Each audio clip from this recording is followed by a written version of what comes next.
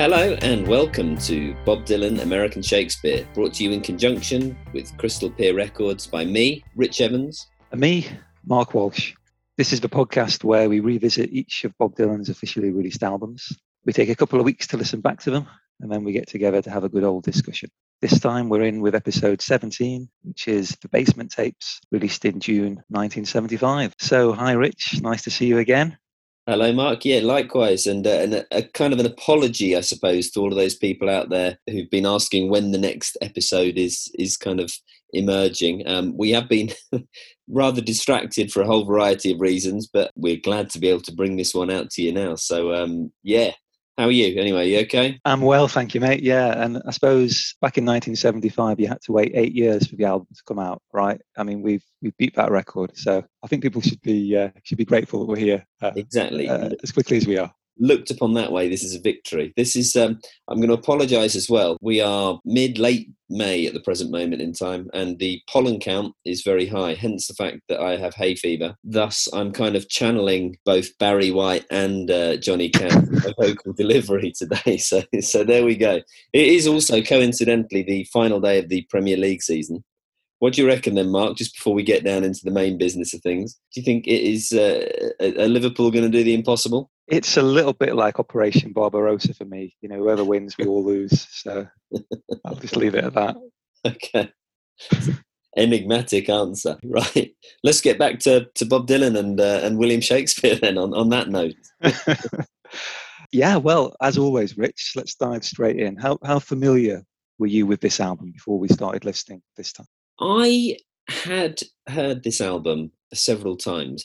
I wasn't massively familiar. I've really enjoyed it, I must say, listening to it these last few weeks. I think I was actually quite underwhelmed when I first heard this, though, in the late 90s. I don't think I actually owned a copy. I think that I sort of borrowed it from a friend or maybe heard it, round at someone's house kind of thing. And given the fact that I've got quite a punk background and quite a lo-fi background, bizarrely, I kind of thought that the production was a bit off, which I don't recall ever kind of being into sort of hair metal bands or stuff like that. But I mean, to kind of criticize the production, I'm not quite. I guess everyone makes a bad decision somewhere along the way, and that was a pretty bad judgment call that I made on this one.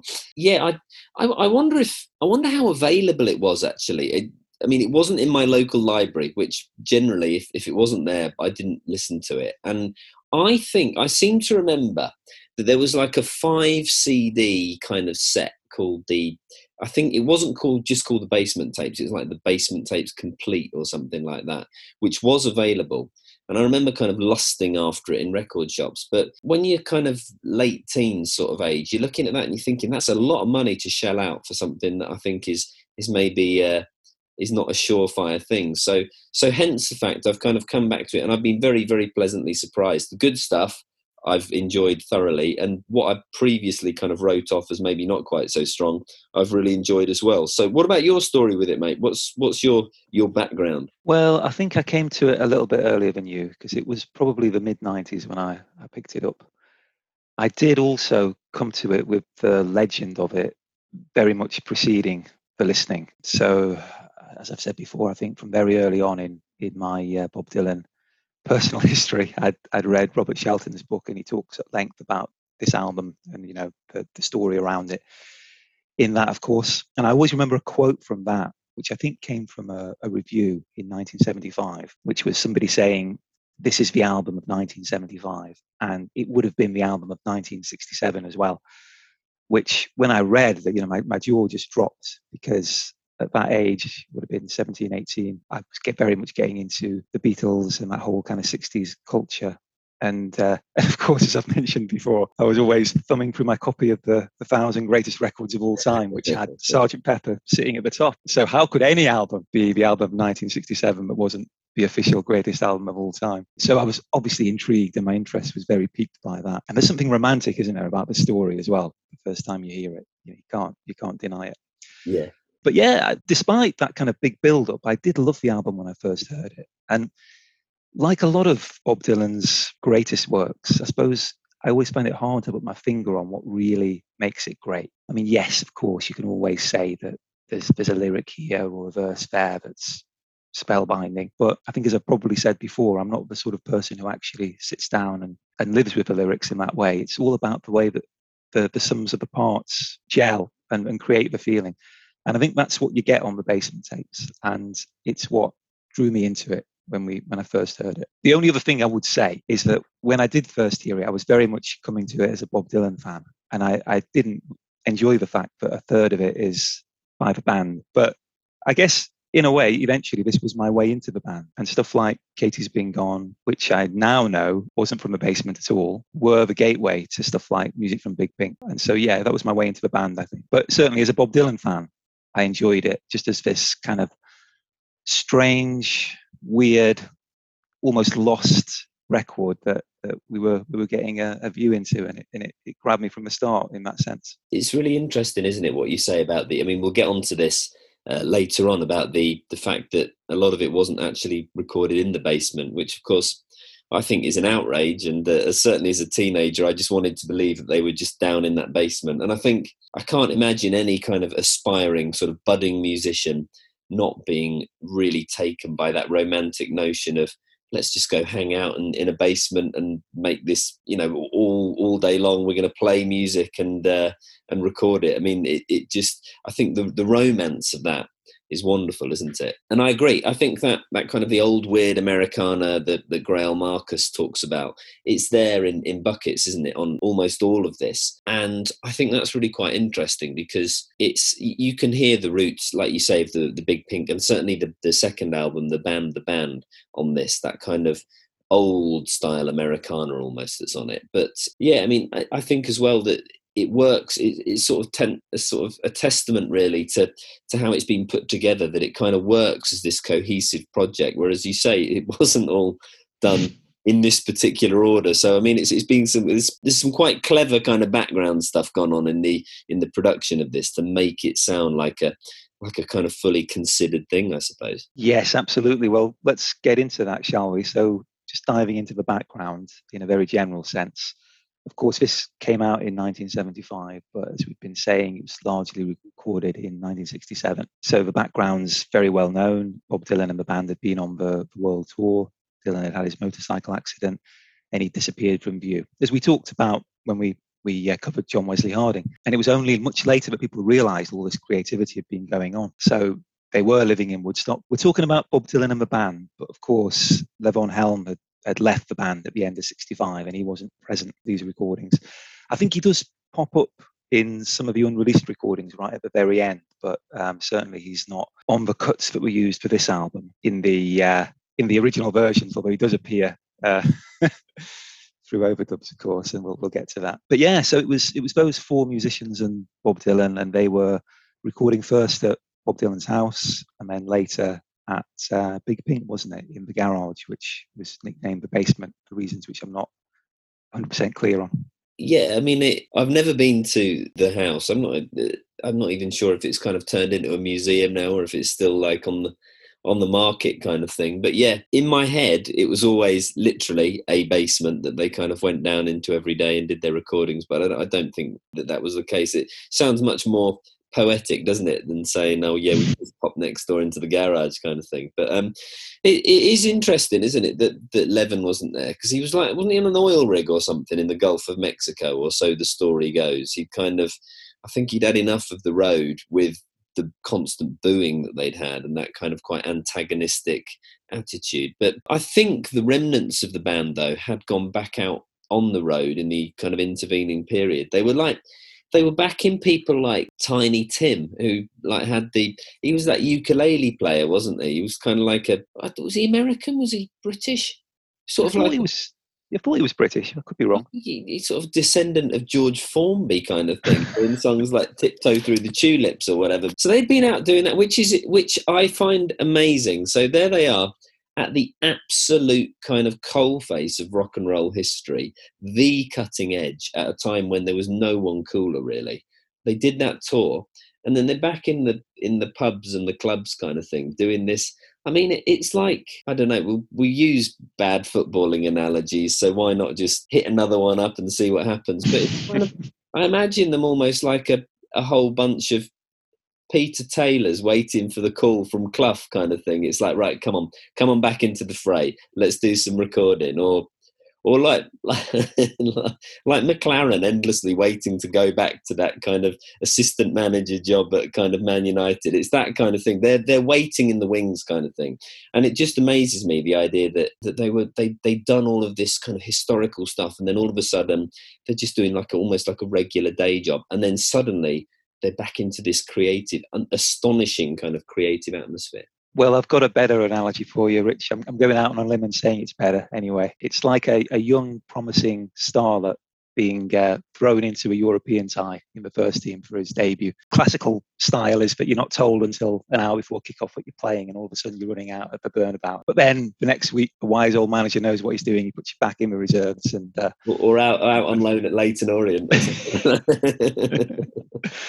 Exactly. But in all seriousness, there's something in that, isn't there? Because I forget who it was who I'd been reading that said this, but the whole thing about the Basement Tapes is that it's not something special. It's a bunch of people who are just sort of coming back, doing what they do and getting together and hanging out and playing. And okay, they're recording it this time as well, but it's not a self-consciously, I don't know what the word would be, but it's not about five superstars getting together and deciding, right, now we're going to show the world what we're doing. And I think by the end of it, perhaps it had evolved into that, because they just knew the quality of what they were doing was so great. But it evolved from that, sitting around, we're going to play these songs, we're going to see what we sound like together. And a lot of its charm does come from. I totally agree. And I think it's one of those things as well where, had they been a bunch of kind of superstars, if there'd been different people other than the band in that environment, they wouldn't have come out with anything quite so special. Because we mentioned a few episodes back that the band were very much, they weren't a jam band. It was about the songs, it was about the arrangements, and they would kind of play things over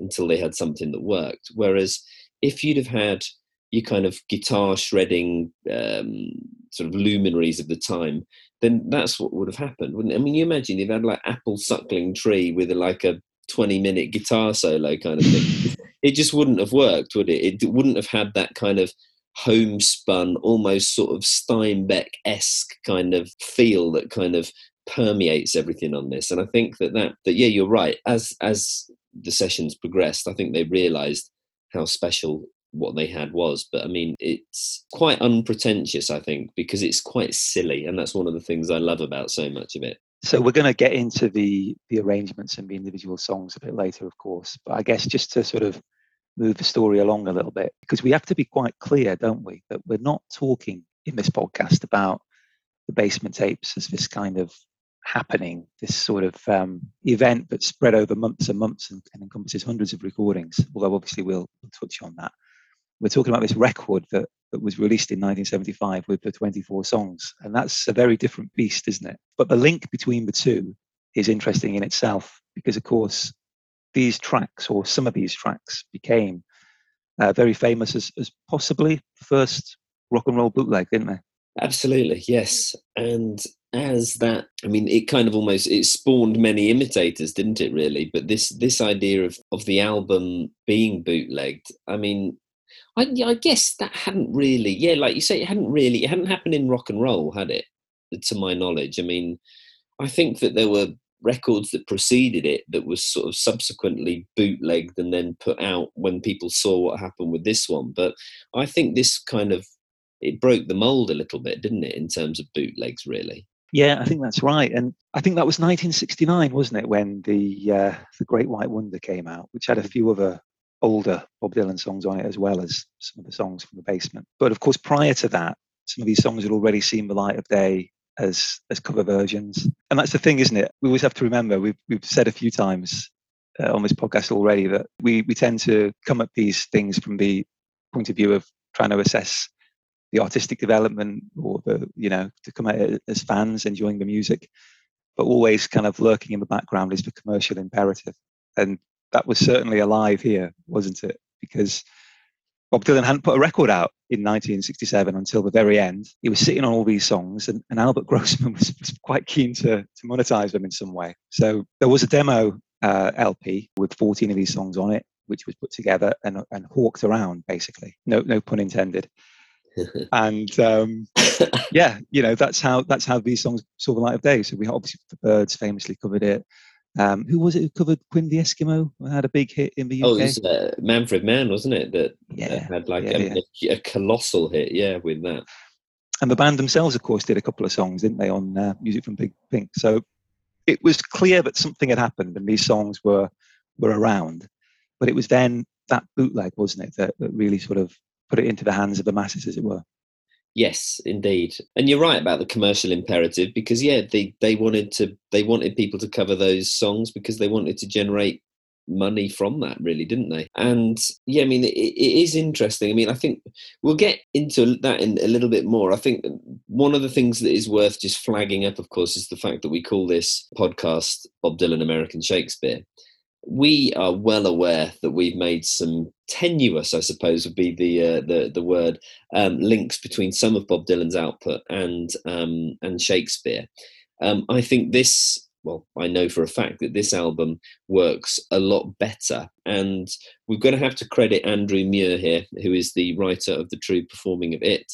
We kind of lean on him pretty heavily at the best of times, really, and he seems to tolerate that in good humor, so thank you very much indeed, Andrew. But he outlines some of the many links between this album, or I should say the Basement tapes in general, and King Lear by Shakespeare. One of which, we'll delve into songs in a little bit, but this idea of kind of nothingness and emptiness and life being very brief is kind of a pretty recurrent theme here. And one of the things that Andrew Muir talks about is how this is kind of fundamental when it comes to Shakespeare's play King Lear.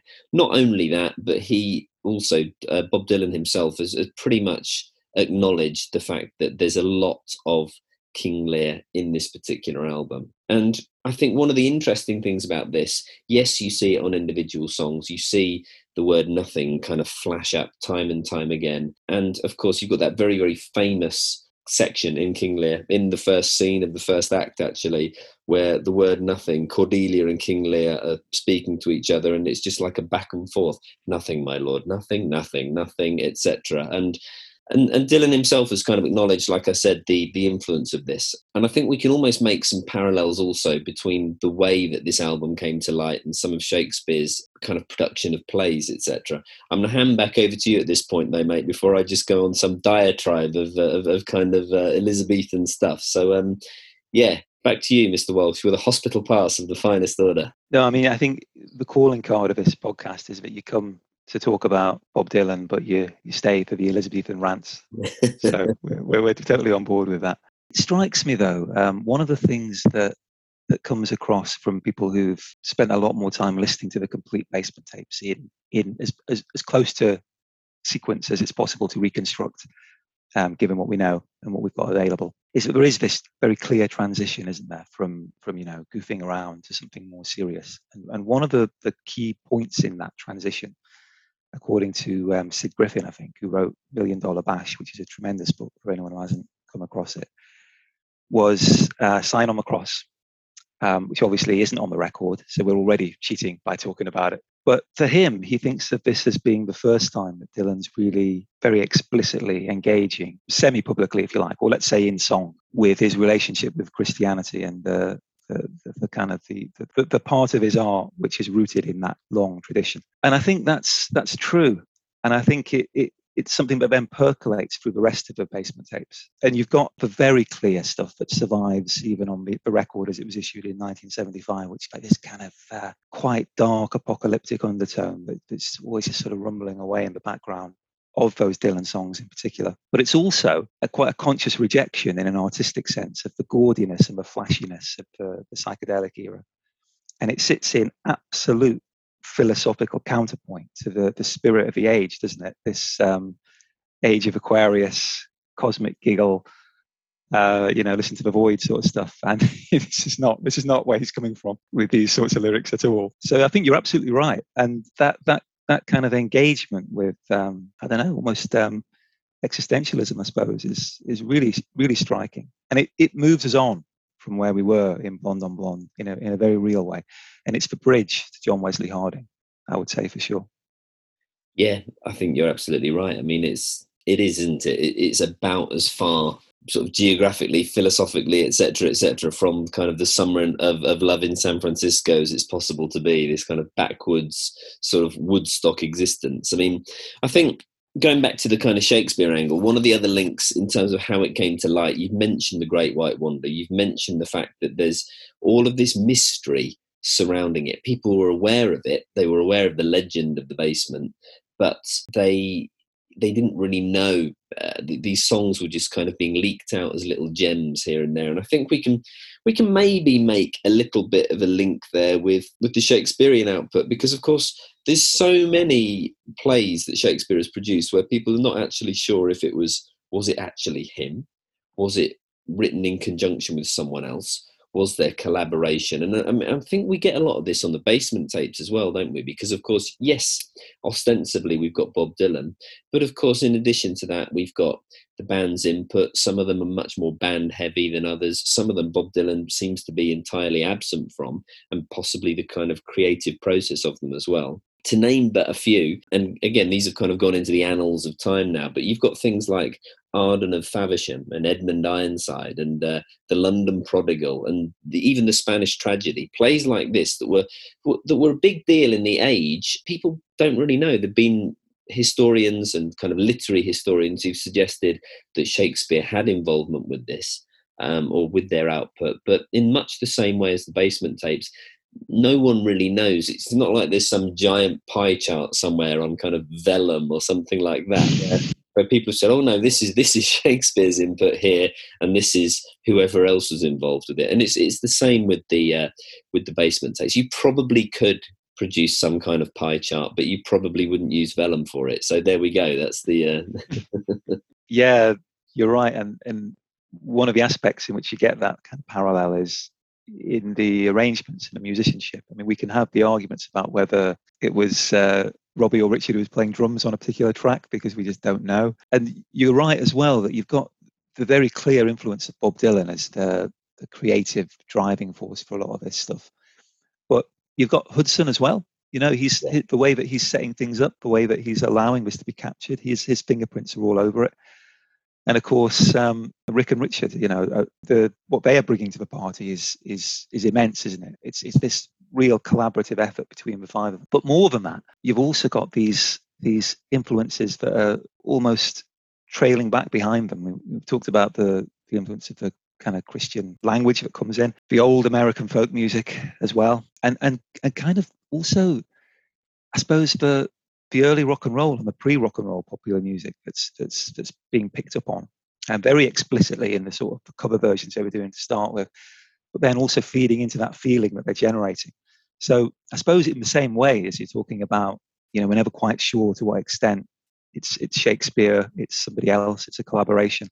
You got this great kind of weight of influence that's bearing down on these people, merging with their own creativity, getting mixed together in this incredible melting pot, and then surging towards us in this quite unbelievable and unique product that we end up with, whether we're talking about the complete Basement Tapes or the record that we eventually get and that we'll come to at some point. But either way, you're right, it's that same kind of weight that really drives it home to the listener. Yeah. I agree, and I think it's a lot of this kind of, to use that word, weight, but it gives weight again to this kind of idea of a body of work, and it almost makes it. I know there are those people who've been quite surprised that Bob Dylan has kind of chosen to go down the kind of, for want of better, the swing kind of lounge music aspect later in his career, and that he's dipped and sort of dabbled with all sorts of different styles. I mean, you look at the Basement Tapes, it really shouldn't come as that much of a surprise that he's been as kind of, that he's spanned so many different genres and styles, really. And of course, I suppose, and again, this is kind of going off on a little bit of a tangent here, but that so many of these songs became known through cover versions prior to being released kind of officially or sort of semi-officially as the Basement Tapes. It means that we're kind of viewing them through the filter of how other people have kind of changed them, doctored them, switched bits and pieces around. And I think, again, that's kind of a bit of a link that we can have with the Immortal Bard once again, because, of course, this is the kind of thing that Victorians were doing, that subsequent generations after the Elizabethans certainly did. They had the first folio, for example, of Shakespeare's plays, but even those were at someone else's kind of discretion. It was like, oh no, we'll take that scene out, we'll shove that one in there. And so you've got two people in Bob Dylan and Shakespeare whose work has been changed quite, not fundamentally, but it's been changed significantly and altered significantly. And so I suppose we sort of wonder what was the original thing that we were kind of listening to or being privy to in the first place. That's a nice segue actually into the release of the record itself in June 1975, because things were very different. This album that we got in 1975 was not an attempt at an accurate reproduction of what we'd had in 1967 by any means. So probably worth just going over the story of that a little bit before we dive into the individual tracks. So by 1975, I suppose you could say that the band's career had already peaked and was well and truly on the way down. And we had Northern Lights and Southern Cross coming up at the end of the year, which is a tremendous record for my money. But that moment when they had really been riding the zeitgeist had well and truly passed. But on the other hand, they were a very wealthy and very well-established rock band. And they bought another house, this time in Malibu, called Shangri-La, where they did record Northern Lights and Southern Cross, I think. But in the meantime, that was the location for them working on the tapes from 1967. There's a few reasons that have been put forward as to why this album came about. Clinton Heylin... That's hay fever I'm blaming again. Carry on, mate. You're not just incredibly dubious about my comments and letting me know in a subtle fashion. So Clinton Heylin, in his inimitable way, thinks that once Bob Dylan had released Blood on the Tracks, he felt sufficiently liberated from the shadow of this incredible collection of songs that had hitherto been hidden, that he felt comfortable releasing them. Who knows? That could be true. It seems as likely, at least, that the kind of the resolution of his wranglings with Grossman played a part. And I guess for the band as well, there was very much a sense that they wanted to get this out and they wanted to I suppose, embellish the extent of their involvement in this, which is why further tracks were added, I think, to the finished product. And when I say that, I don't mean that in a mean-spirited way, because of course the contribution of Robertson, Manuel Danko and Hudson to the tracks from 1967 is immense. But where I'm coming from is they wanted the band as a unit to be front and center in the release, so the extra tracks were added.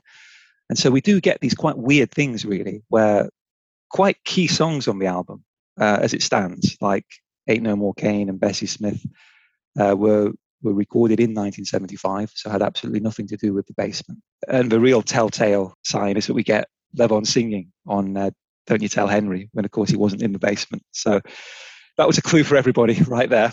But also, of course, stuff like Katie's Been Gone, Long Distance Operator. These things were probably outtakes from music from Big Pink, or perhaps even a little bit later, rather than proper Basement recordings, as a more fundamentalist fan might define it. Also, there was a lot of overdubbing going on. So again, Levon overdubbed his parts, of course. Fair bit of singing, fair bit of playing.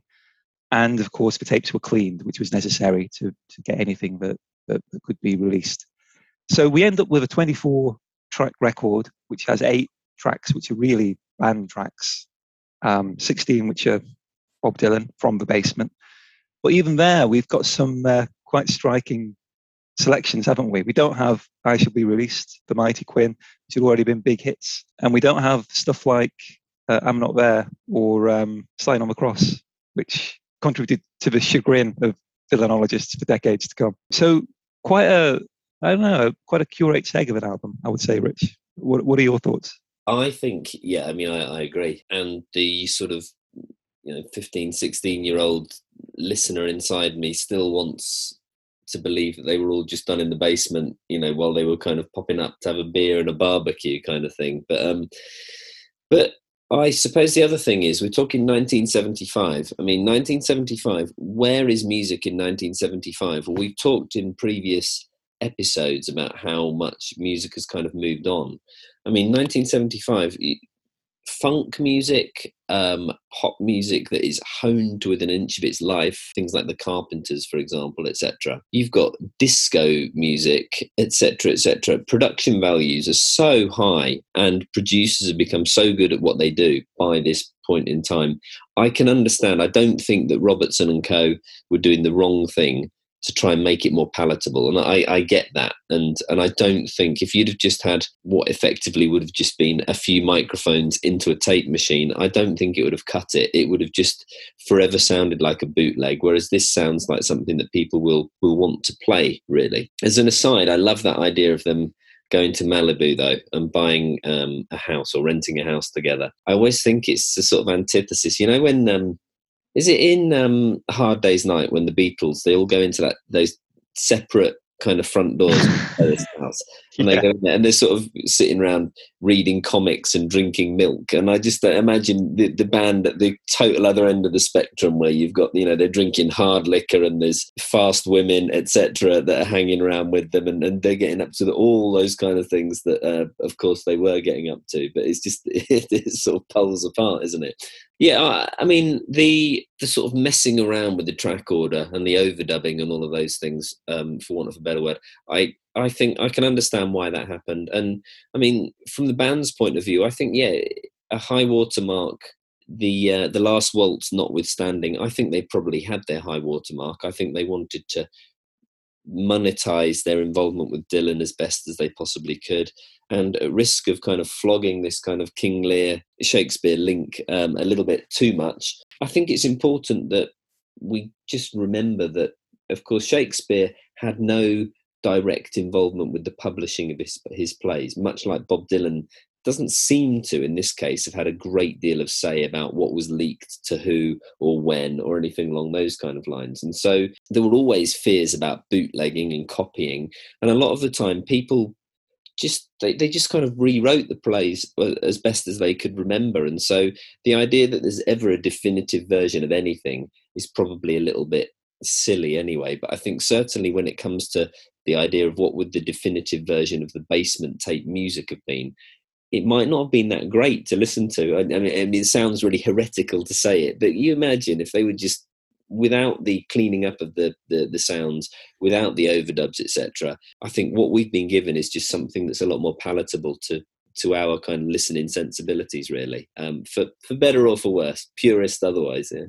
Well, there is an interesting argument that says that actually Garth Hudson's recordings, as originally done, were a lot stronger than you would think. But what's happened is, for the intervening butchery, I suppose, applied by the bootleggers in doing what they do to get it out there, muddied things. Well, quite literally muddied the sound. And I don't know the extent to which that's true, but I suppose the complete Basement tapes we got a few years ago with the very enhanced sound quality gives us some sense of what we would have been listening to, although obviously that's with all the benefit of 21st century techniques applied to it. So yeah, I take your point. There's no doubt that they wanted to produce something that was going to be commercial and that was going to get played and was going to sell. And I think they did a good job, frankly. It's just, it does make it such a strange album. And we've already name checked the old Weird America. And weird is the word, isn't it? The content of the songs is strange. The way in which the album came about, the way it was recorded, the way it was released is strange. But also, there's something about where it sits in Bob Dylan's career that's strange as well, because it was really striking to me doing this podcast, the way we're doing it, that this is obviously nothing to do with Blood on the Tracks. Very clearly, it's something from the past. It's not really anything to do with Blonde on Blonde, though, either, is it? It doesn't feel like a follow-up to that in any way. So where does it come from? It's got the links to John Wesley Harding, but again, even that's odd, because we know that Bob Dylan very consciously rejected all of this stuff and just went away and wrote a whole bunch of new songs to record in Nashville. So all in all, everything about this album is weird. That's the word to describe it, I think. But weird in a very, very positive way. And I'm glad we do have what we have. And I'm even more glad that we now have the complete Basement tapes that we can go back to and listen to our heart's content. But there's something about this which is just absolutely unique for all sorts of reasons, beyond the quality of the songs, which would be enough in itself. Yeah, I think I mean, it is. It's a mishmash, isn't it? And in the way that Self Portrait was a mishmash, this is like a mishmash that is good. Which, I think it's great. I think it gets into that kind of heart of that old weird America. And I mean, if we think that it is there's a lot of real darkness on this. There's a lot of depressing stuff. Hence why I agree so wholeheartedly with what Andrew Muir says about the links with King Lear, which is a bloody dark and depressing play. Even the Elizabethans, and they used to burn witches, even they found it pretty depressing. But I think that you look at the history of folk music, you look at the history of, you go through the Harry Smith folk anthology and stuff like that. There's murder ballads left, right, and centre. That's kind of that darkness is there. But I also think that there is an enormous amount of clowning and humour on this as well. And I think that kind of ties in again with the sort of Shakespearean angle. You had the fool, the figure of the fool. You have the fool in King Lear, for example. You had the fool in many Shakespearean plays, that kind of clowning, making light of stuff. And there's almost something, there's so much on this which is very old-fashioned, but I think as well there's so much on this that is very contemporary, or very contemporary to 1967. It's almost like no examples here spring to mind, so I might be writing checks I can't cash here, but it's just this idea of, how you used to get kind of pamphleteers who would kind of send up satirically politicians of the time and current affairs and stuff like that, but do so in a quite kind of twee or clownish sort of fashion. I think there's aspects of that on this kind of group of songs as well. I think there's so much going on here. You can't just say that this is dark and depressing. You can't just say that it's clowning. You can't just say that it's kind of backwards sort of folk music or whatever, because it's not. It's all of those things, but so much more as well. It's funny, isn't it? It really is. And that's one of the things. I think it was Robbie who said that when Dylan would turn up at the house around noon and sit at his typewriter, the bizarre thing was that he would produce a couple of great songs, but they'd also be funny. And we spoke before about the humour going missing from Dylan throughout the period that follows. Yeah. I think we said something from John Wesley Harding, really, that it vanishes and perhaps just starts to reappear in a very bitter and ironic way on Blood on the Tracks. But it's here in this collection of songs, for sure. And I liked what you said about the satirical side of it too, because there's one song in particular which it just cracks me up every single time and plays very directly to that, which is Clothesline Saga. I mean, it's just incredibly deadpan, incredibly funny. But what I didn't realise until I read Sid Griffin on it was that the vice president at the time was it Hubert Humphrey? Herbert Humphrey? I forget. Was he Johnson's vice president? Yeah, Johnson's vice president.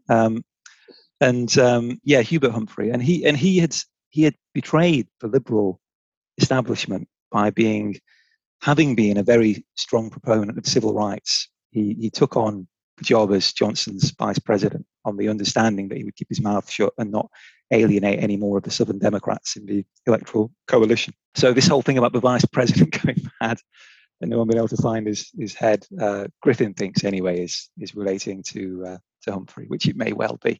But either way, it's just a tremendously funny song from start to finish. And I think that idea, that warmth that comes through there, and that humour is the result of Bob Dylan writing for a few of his mates who he's playing within the basement or the garage, however we want to term it. But that, I think, is really important, because that's kind of what musicians do. It's what bands do. It's what kind of groups of friends do when they're hanging around. You're not thinking, oh, okay, I'm going to write this joke, or I'm going to write this particular song, or whatever it may be, for a huge audience. I'm just thinking about the people I'm going to present it to in the room. And I think that that's where a lot of the warmth comes from this, really, and in so many of the songs. And I mean, that's probably a good moment to start thinking about actually moving on to dipping into some of these songs in a little bit more detail. I mean, a little bit of background here as well. What we did, for the benefit of listeners, is we kind of tried to divide up the original 24 songs into kind of two. It was 24 into two groups of 12 or something like that. I forget now. My maths has never been my strong point, Mark, as you'll... Anyway, thank you so much to all of those people who responded to the kind of Twitter straw poll that we put online about this. What we realised, the kind of conclusions that we drew, is that no one out there can agree what the best songs are on this, because some of you thought exactly the same as I did, or exactly the same as Mark did. Most people, though, loved some of the songs, and there was just no pattern whatsoever, which I think is perfect, isn't it, mate? This completely sums up what this album is, really. It's kind of all things to all people. Yeah, absolutely. I was a little bit worried when we started talking about it, because we did have pretty much exactly the same list, didn't we? Give or take a couple of We did originally, tracks. yeah. And then we started to actually kind of discussing it with each other and realised that we didn't really think the same anyway. No, but yeah, it does say something about the strength of the record, doesn't it? And the importance of having it as this double album that we do have. I mean, funnily enough, one of the reasons why it was a double album and not a triple album, I suppose, is that you were looking at things like the cost of putting out a triple album in those days, and also I think that's the kind of the technical side of trying to jam as many songs as you can onto a vinyl record was a limiting factor too, wasn't it? Yeah. Still some bizarre choices in terms of what they left off, but there's plenty on there in what they did include to lead to these sorts of conversations going on and on in circles forever, as we've established on Twitter. Absolutely. What are we going to kick off with then, mate? You got any preferences? Well, I think we could just kick off with some of the band songs. So as we've already said, I think most of them are not strictly Basement songs, but I've always been very enamored with Katie's Been Gone, as I mentioned before. That, I think in the liner notes to the record, actually, it says something like, it's the kind of love song that only Richard Manuel could have written. Absolutely right. And as I say, it was a gateway for me to the rest of the band's music through Richard, really, I suppose. So I'm always very grateful to this song for that. I feel much the same way about Bessie Smith. It's kind of a sister song in a way, I suppose. Yeah. And then, of course, Ain't No More Cain. I mean, you've got a lot more to say about that. That was a re-recording in 1975, wasn't it? So it's got no place on this record in a way. But my goodness, we're all glad it's on there, aren't we?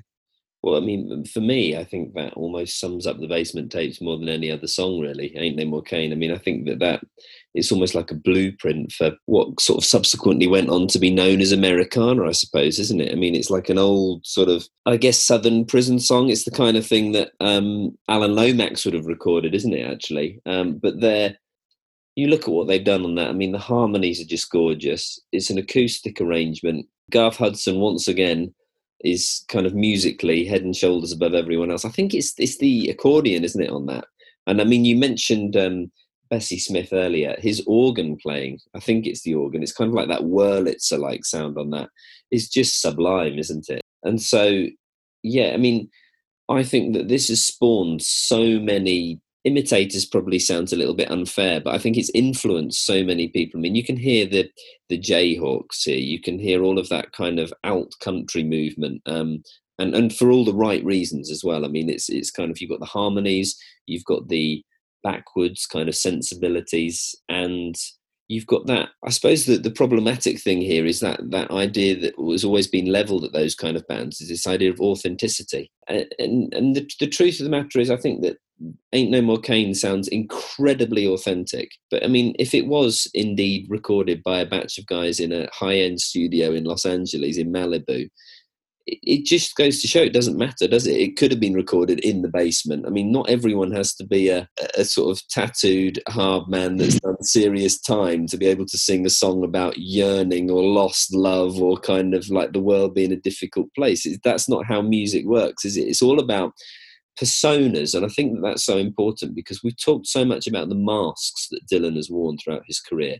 We've talked so much about the different personas that he's had, and I think the band here have invented essentially a persona for themselves, really, which has endured. I think that's how people want to remember the band.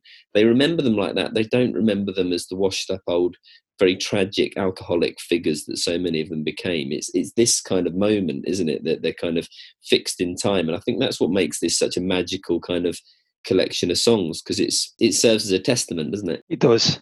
And a couple of things to pick up on there, I think. I mean, yes, the playing from Garth on so many of these songs is astonishing, isn't it? And I always think with keyboards from this era, or I suppose we're talking about 67 rather than 75, you always worry that you're not quite getting them in the mix, don't you? Particularly when you've got that full band sound.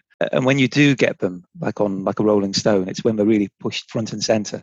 Yeah. But it's that kind of the contextualizing tones that he gets on this are so gorgeous, and it shows what a talent he is, but also speaks to the way that the thing was developing so organically. It's such a beautiful thing to listen to. Yeah. But yeah, I agree with that. And the other thing that is, we were talking about Ain't No More Cain. I feel that song is quite closely related to one of the tracks they had later in the year on Northern Lights, Southern Cross, Acadian Driftwood, which also has the kind of sharing of the vocals. Yeah.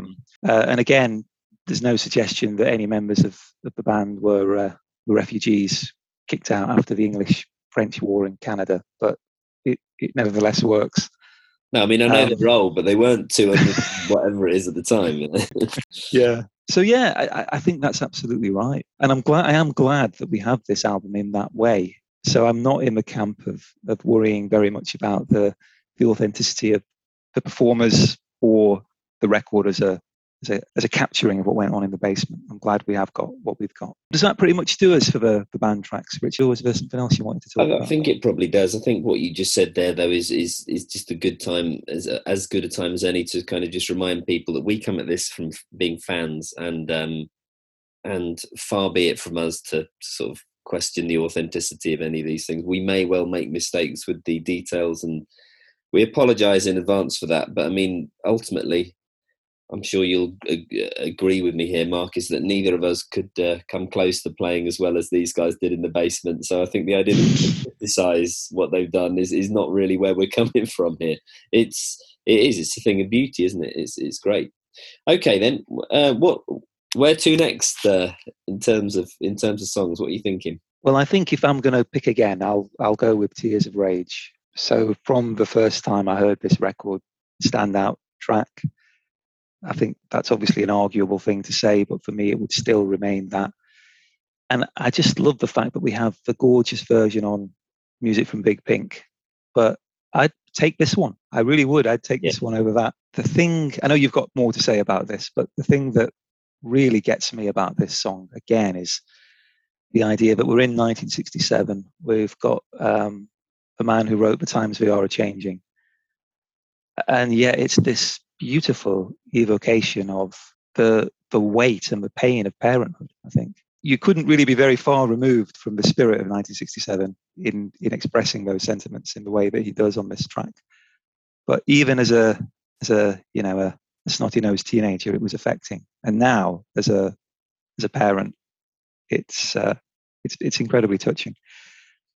And it did make me think, actually, that the other song from 1967 that does that so well is She's Leaving Home, coming from a completely different angle. Yeah.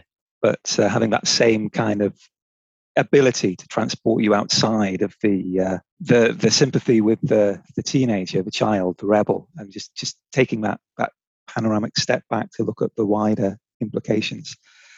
And it's a mark of sheer unparalleled songwriting genius. And we're talking about McCartney and we're talking about Bob Dylan, so we shouldn't be surprised. But no, that's where we are. Yeah, I mean, I agree. It's gorgeous, isn't it?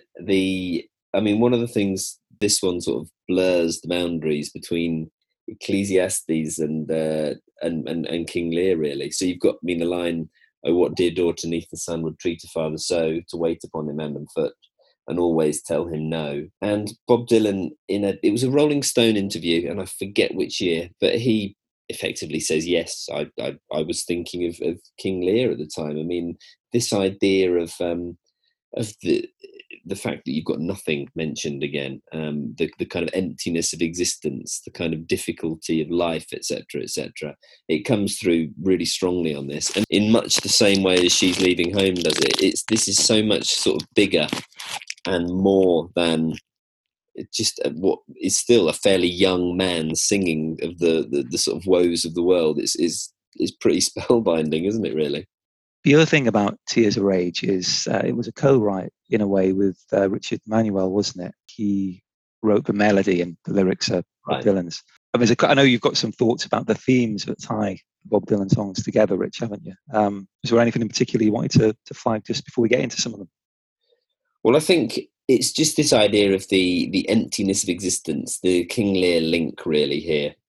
We've got nothing mentioned quite a few times. You ain't going nowhere. We've got the negativity. We've got nothing was delivered, for example. And of course, the mentions of nothing in This Wheel's on Fire as well. So, and indeed too much of nothing, of course. Okay, so it's a definite kind of theme. And I know you can kind of shape whatever interpretation you want to sort of fit this, but there's definitely something there, isn't there? And it just strengthens this idea of the kind of the King Lear kind of comparison, I suppose, with this set of songs. I always thought it was quite funny, the song Too Much of Nothing, because on the one hand you could sort of relate to it. You've got this guy who had been at the cutting edge of popular culture for so long, all of a sudden living in semi-retirement, I suppose, perhaps feeling that he had too much of nothing going on. But at the same time, of course, that's so totally not what was going on for him. He was writing all these songs at an incredible pace. But perhaps compared to where he had been a year earlier, it was still too much of nothing, I wonder. But yeah, I think there's so many songs on this record which are instant Bob Dylan classics. And it's one of those things, again, just like Blonde on Blonde and just like Blood on the Tracks, you're in a space where if you picked anybody else in the world, pretty much, and said, well, they would have written half a dozen of these songs, you'd say, okay, great, they've secured their place in the pantheon for all time. But for Bob Dylan, it's almost like something he just did and then he moved on to the next thing. Yeah, another day at the office or another day at the basement kind of thing. Exactly. And while we're on the subject, I think a song that I think does play into that theme that you've just highlighted is Going to Acapulco. And I think that also links in with my choice of Tears of Rage, because for me, it's a song that has that same sense of weight in it somehow. And I don't know what it is that gives it that weight in a way. I mean, obviously quite dense, something vaguely disconcerting rumbling underneath it, but also something about the performance and the arrangement that really gives it something even more intense than the other songs on the record. Yeah, I think I agree with that. I mean, you've got like It's a Wicked Life, but what the hell? Everybody's got to eat. I mean, there's a darkness there, isn't there? And then, of course, you've got there's a lot of punning in this. There's a lot of innuendo. I mean, you've got the kind of Shakespearean sort of aspect, the bawdy humour, I suppose, with the now every time when the well breaks down, I just go pump on it, son, Rosemary. You can take a genius to kind of figure out what he's potentially getting at there. But I mean, I think it's an interesting kind of balance, isn't it? It's that you've got this intense kind of disconcerting darkness, and then you've got this quite raucous, bawdy humour, really, I suppose, which kind of underpins it, and all delivered in a really heartfelt style, though, which kind of wrong foots you, really. I mean, you can listen to that in many, many different ways, and it's been interesting listening to it now at the age I am, rather than as a sort of impressionable teenager. You see there's so many layers of meaning on so many of the songs in this, aren't there? There's so much complexity, which I don't think I know for a fact I didn't get on first listen. And we need to sound the klaxon at this point, because I'm going to say that the vocal on Going to Acapulco is outstanding. It is heartfelt, as you say, but I don't know what other songs I'd pick. There's so many where he's got such great vocals. I think Nothing Was Delivered, as you say, is a tremendous performance. But yeah, Going to Acapulco, it's shiver down the spine moment every time. So If you say Bob Dylan can't sing, dig that one out. I think so. I also think This Wheel's on Fire, actually. I think his vocal's very strong on that, to be honest. Maybe not as strong as on Going to Acapulco, but I mean, that's a great song. And I mean, well known obviously for various cover versions, and it was used on, oh god, it was a theme tune to something in the 90s, wasn't it? I forget. Absolutely Fabulous. Was it? Oh god, right, okay. So I'm sure I remember someone playing it when I was at uni, and the Basement Tapes version of it, and someone said, "Oh yeah, I know this. It's on the telly, isn't it?" It's yeah. So, but I mean, this Wheels on Fire again. Actually, while we're on it, it ties in with it ties in with the kind of the Lear-esque kind of apocalyptic sort of tone. I mean, there's that one bit in King Lear when he's kind of awakened from his death-like kind of slumber and state, and you've got him talking about being bound upon a wheel of fire. I mean, I'm not obviously kind of accusing Bob Dylan of plagiarism, because if we did that, then there's plenty of things that we could talk about. But I mean, it's what he does with it, isn't it? It's what he does, what he takes from that, seemingly the inspiration of that play, and what he kind of turns that into, and then uses the band to turn it into. It's incredible. Well, I think, Rich, we might be just about ready to hit last thoughts. But I did have a hospital pass of a question to fire at you before we got there. Okay. So in Sid Griffin's book, Million Dollar Bash, he does put it out there that he thinks that the trilogy, if you want to put it like that, of Blonde on Blonde, The Basement Tapes, and John Wesley Harding might be an even bolder trilogy, in his words, than Bringing It All Back Home, Highway 61, and Blonde on Blonde. And it just got me thinking. It's such a strange way of grouping those records, which I think I've never seen anyone else do. But I wondered what you think about that. I think you might have a point. They're three incredibly strong records, and they hang together, I think. Do you know what? I think they probably do. I think that this is a reminder, really, of anyone that's got a body of work that's so big, like Bob Dylan has. You can probably take albums from various points in his kind of canon, and you could make a trilogy out of them. But I think that perhaps thematically they probably work as well as the kind of golden trilogy that we're all familiar with, really. I'd never thought of that before, but yeah, I think he could have a point. I mean, I might have to write a few essays about it before I get a proper answer. What do you reckon? I think it's a really interesting observation to make, and I think what it does do for me is it puts the final nail in the coffin of that classic trilogy. I mean, we did talk. I should hasten to add, not in terms of the quality of the records, but in terms of conceptualizing them as a trilogy. We talked before, didn't we, about how we think that Bringing It All Back Home is probably closer to Another Side, and how Blonde on Blonde sits outside the other two. Really, it's closer to Highway 61 than Bringing It All Back Home, but it's something different again. And I think thinking about Blonde on Blonde in relation to the Basement Tapes and John Wesley Harding just makes you realize that actually these sorts of things are pretty meaningless, and that there wasn't a trilogy in the mid-60s in any meaningful way, other than they were all bloody fantastic. Yeah. Well, Rich, I think that brings us pretty nicely to last thoughts on the Basement Tapes. So do you want to dive in first? Yeah, I mean, I have thoroughly enjoyed listening to this one. I actually think the idea of this album I still love even more than the album itself, but I really like the album now. And you can see it's been so influential. I mean, I think that the band were kick-started by this. I think that the roots of Sweetheart of the Rodeo probably are within this as well. And I mean, because of course the song's featured on that anyway from the Basement Tapes. And I think that within the entire Americana genre, I think this is almost like the blueprint, as I've said already. So I think it's great. I love the romance of it. I love the idea of it. And I think I do. I love it as an album. I think it's fantastic.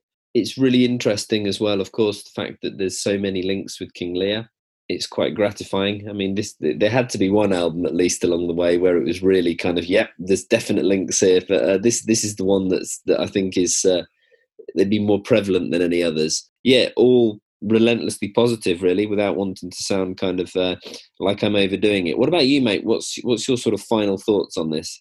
Yeah, I agree. It's a tremendous listen still now. And it's one of those for me that I've gone back to time and time again over 30 years, pretty much like Blood on the Tracks that we've just done, and like Desire that's coming up next. And it's endlessly rewarding in its own way.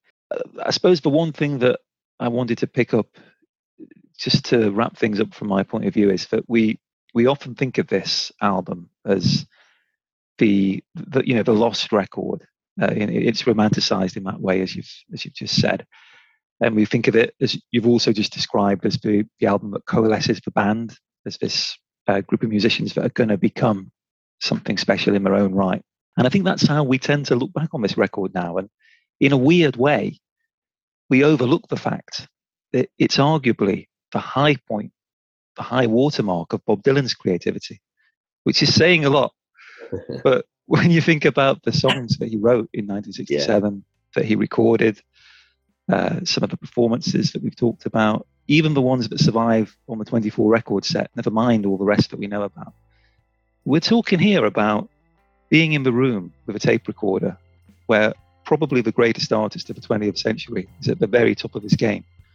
And this is what we get to hear about it, which is pretty special. And I think that's what I realized this time. Yes, we've got the romanticism. Yes, we've got the band. That's all fantastic. But actually, this is Bob Dylan at the top of his game, and we shouldn't forget that. That's very well put. Okay, well, I've got nothing to kind of add to that other than, I totally agree. Thank you ever so much for joining us, as always. Please do, if you have any questions or any comments that you want to make, look for us on Twitter, search @DylanAmerican, and we will look forward to joining you next time when we will be discussing Desire. Thank you.